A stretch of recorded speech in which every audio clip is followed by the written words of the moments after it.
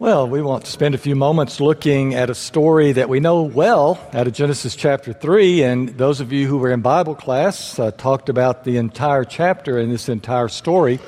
We're going to take a little excerpt out, and this is after Adam and Eve have chosen to do the one thing God told them not to do, to eat of the tree, and their encounter with God following that. Let's be standing, please, as we hear this, the Word of God. Chapter 3, beginning in verse 8.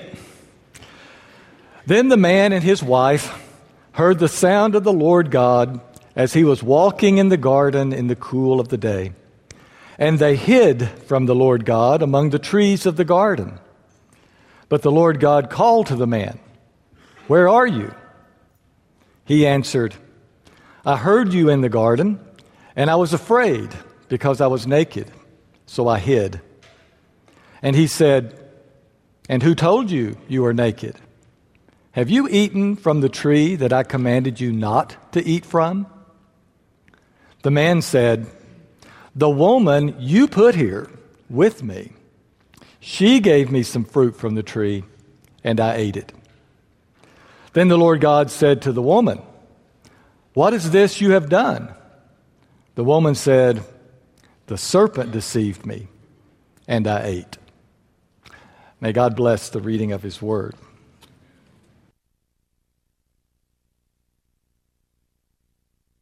A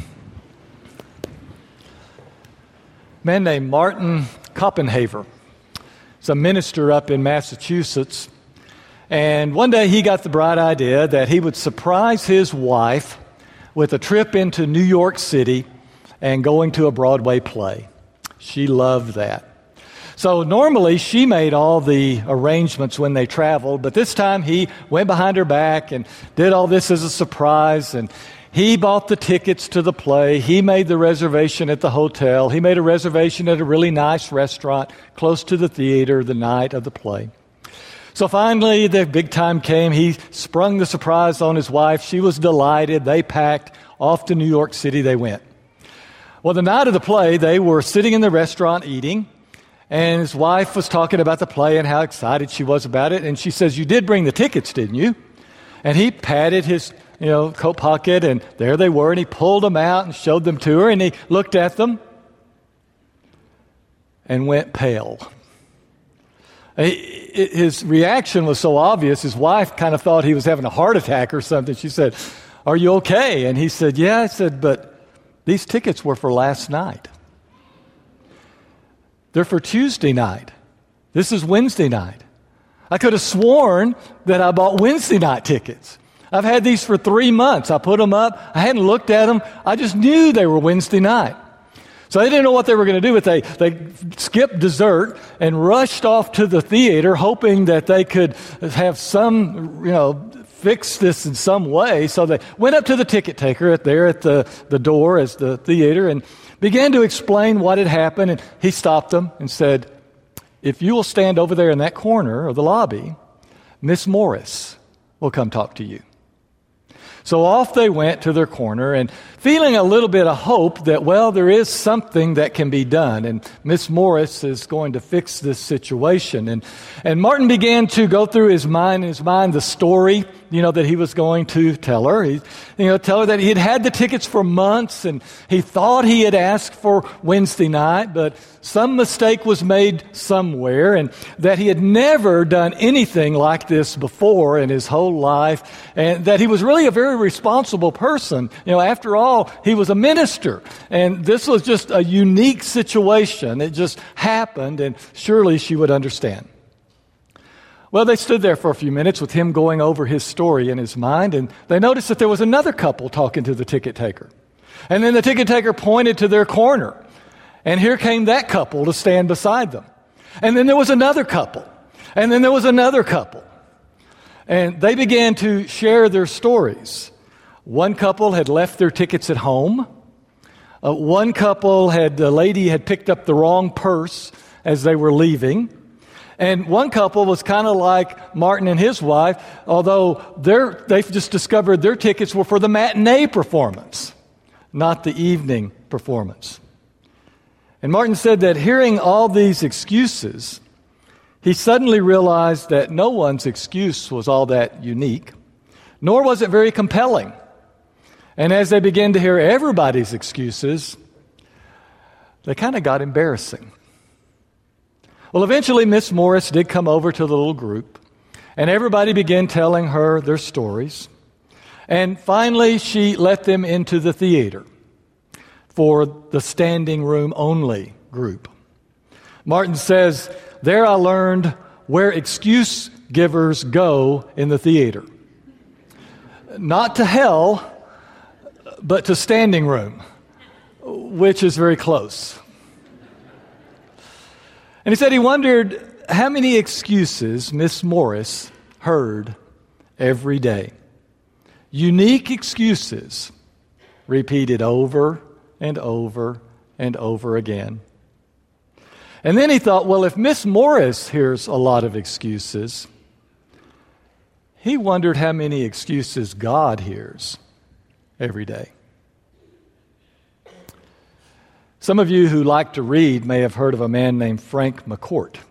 Wrote a wonderful book called Angela's Ashes about growing up in Ireland.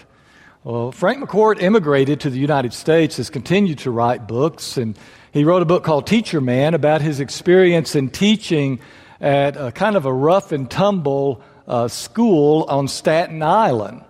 A lot of kids growing up in very difficult circumstances and a lot going on in that school. He taught English and composition.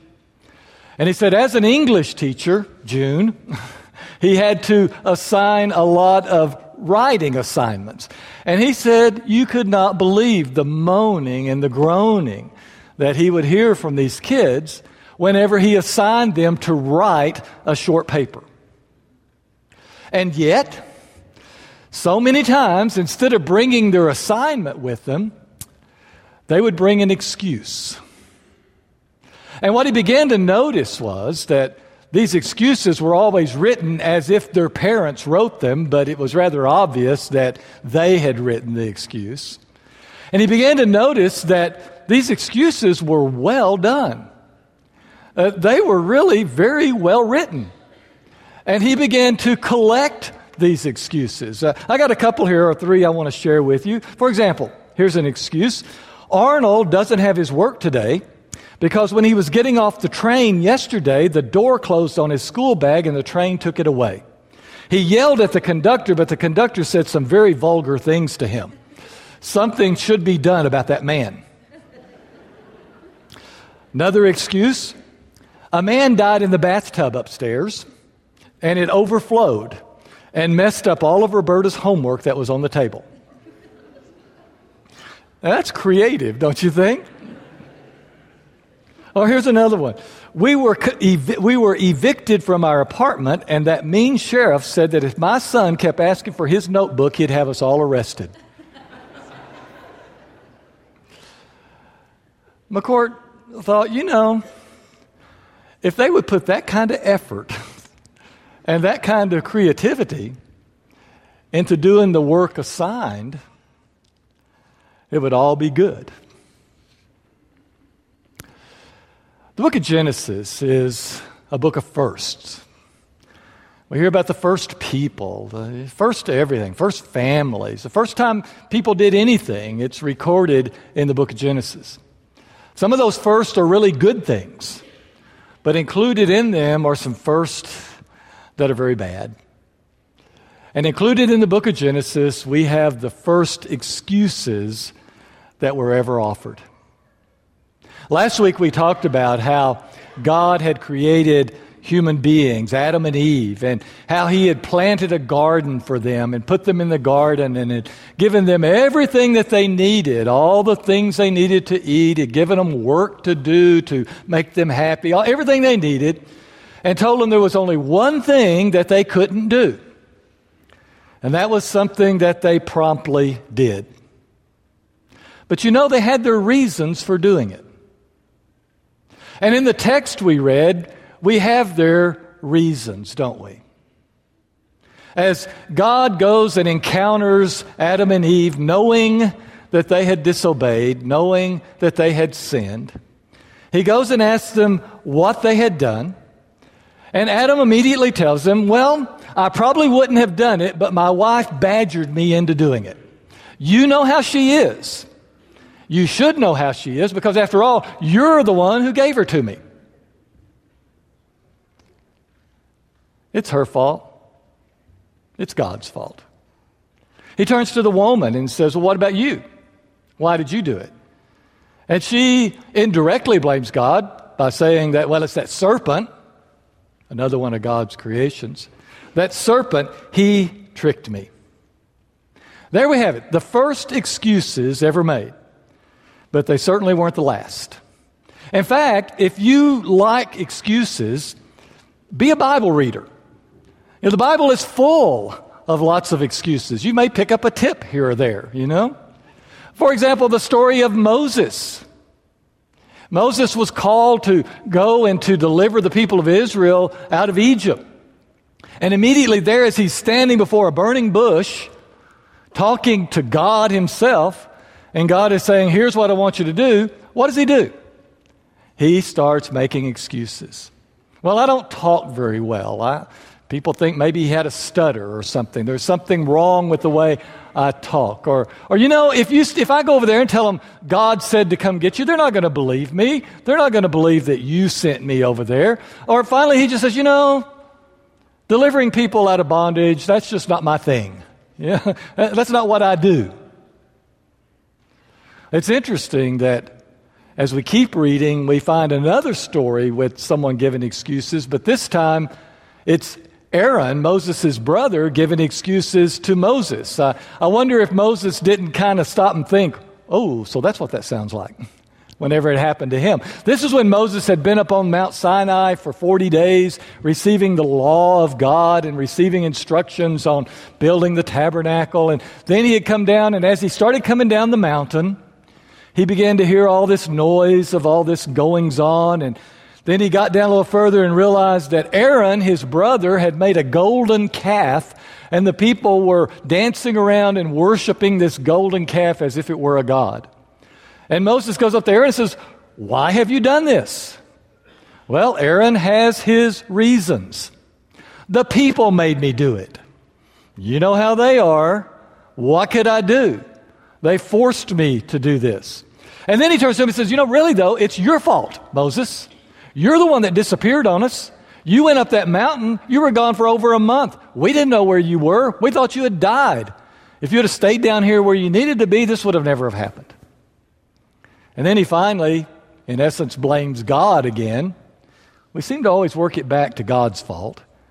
But he blames God because he says, you know what I did? I just took a bunch of gold and I threw it in that fire and that calf just jumped out. Really believable stuff, huh? By the way, let me give those of you who like to make excuses a little hint here, or a little advice. Aldous Huxley once said that several excuses are far less effective and convincing than one. So if you're going to make excuses, decide which one it's going to be and stick with it, all right? Let's not give a lot of excuses because it starts sounding a little fishy after a while.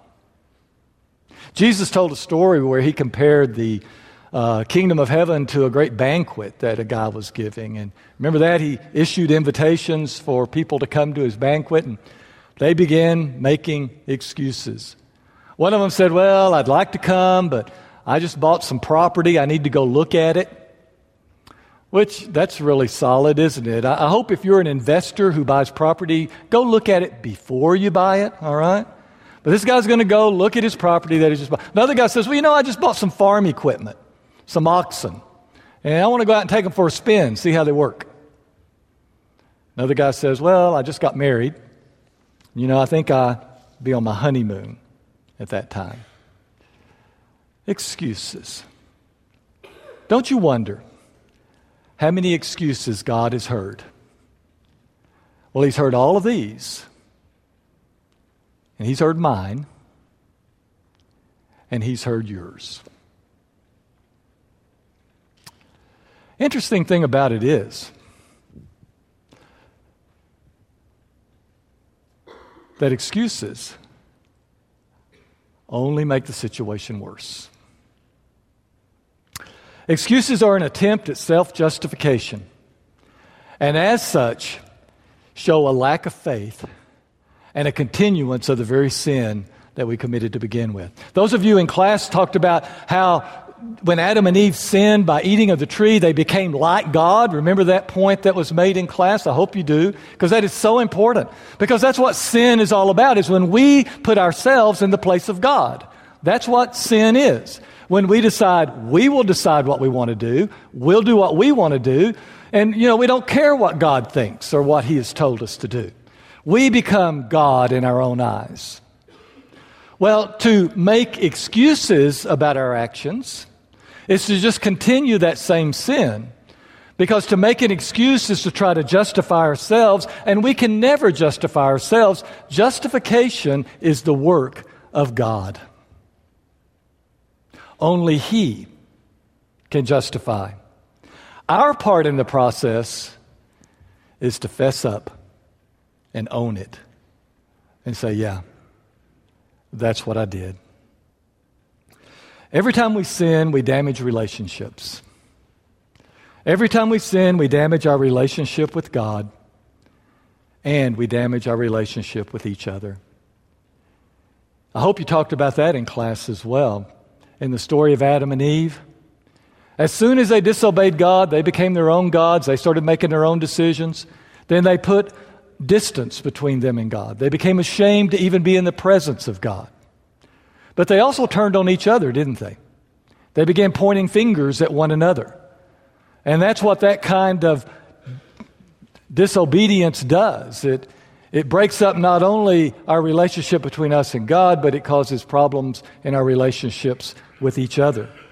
And what we must come to realize and accept is that once we've done something to damage our relationship with God and damage our relationship with each other, that to make an excuse or several excuses, rather than just owning up to it and confessing it, does even more damage, especially in our relationship with God.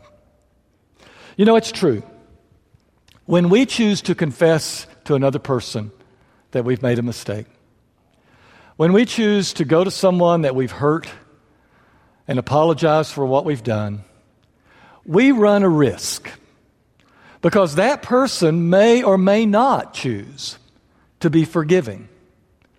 That person may choose to be gracious and to seek to restore the relationship that has been damaged, or that person may not choose to do that. And we can't deny that fact, that confessing wrongs to someone else does run somewhat of a risk, even though we realize it's still the right thing to do and still something we must do. But every time we take our sins before God, we can always count on His grace and mercy, and always know that when we grow up enough to own what we've done and to take it before God and on our knees confess, that He will forgive. 1 John chapter 1, verse 8, a passage that you studied in Bible classes, I believe, back in the summer, and one that you've known before. If we say we have no sin. Now, we can write that in several ways. I think that John would be okay with us interpreting it somewhat. If we just basically say, hey, I don't do anything wrong. Well, I don't think many of us fall into that category. That sort of denies reality too much, doesn't it? I don't ever hear many people say, well, I don't ever do anything wrong. Maybe John could also say, if I do things wrong and make a lot of excuses, or if I make some mistakes but I just don't want to think about those mistakes, just sweep them under the rug, let them go. John says, we deceive ourselves. Isn't that interesting? Do you know that oftentimes the only person an excuse is actually effective on is the one who's given the excuse? We're so complicated, sometimes we can convince ourselves that the excuse works, even though no one else, particularly God, is buying it. But if we confess our sins, He who is faithful and just will forgive our sins. The one whose business is to make things right again, the one who has the power to justify, will do so if we'll grow up, own it, and confess it. Now, this all begins with the act of baptism. The Christian act of baptism is what is done to someone who comes and says, I confess I am a sinner. It's a public profession of sin, that I realize that I have messed up and that only God can forgive. But once we have gone through that and received the mercy and grace of God, we wish we could say we never make any more mistakes. But to say that, we deceive ourselves, and the truth is not in us. We know we do. And the door back into the relationship with God is confession. I don't know where you are today in your life and what's going on. It may be that this is a very regular practice of yours, that you constantly look at your life, and when you realize that you have failed in some way, that you quickly take that to God and seek His forgiveness, that you quickly realize, when you realize that you have hurt someone else in some way, that you are quick to go to that person and to confess and ask for forgiveness. Or it could be that you're one who's kind of closed your eyes and hoped they go away and made your excuses. They won't go away until you own them and fess up. I want to close today with a prayer, and if this prayer is relevant to you, then please pray it with me. It's not my prayer. It's a prayer written by David hundreds of years ago when he realized that he needed to confess. Bow with me, please. O Lord, have mercy on me, according to your steadfast love. Because you are a God of abundant mercy, blot out my mistakes. Wash me thoroughly from my iniquity. Cleanse me from my sin. For I know my sins, they're ever before me, and I realize that I have sinned against you, and I have done what is evil in your sight. Lord, restore to me the joy of your salvation. Give me my peace back. Give me my life back. And sustain in me a willing spirit, the desire to serve you. Let it not disappear tomorrow or next week, but may I keep this commitment to you. And Father, we know that you accept broken hearts. We know, Father, that when we come to you and confess, that you have indeed forgiven and healed and restored. We know this because you gave us your Son, and it's through him we dare to bring to you our sins and our failures. Jesus Christ. Amen. Let's stand and sing.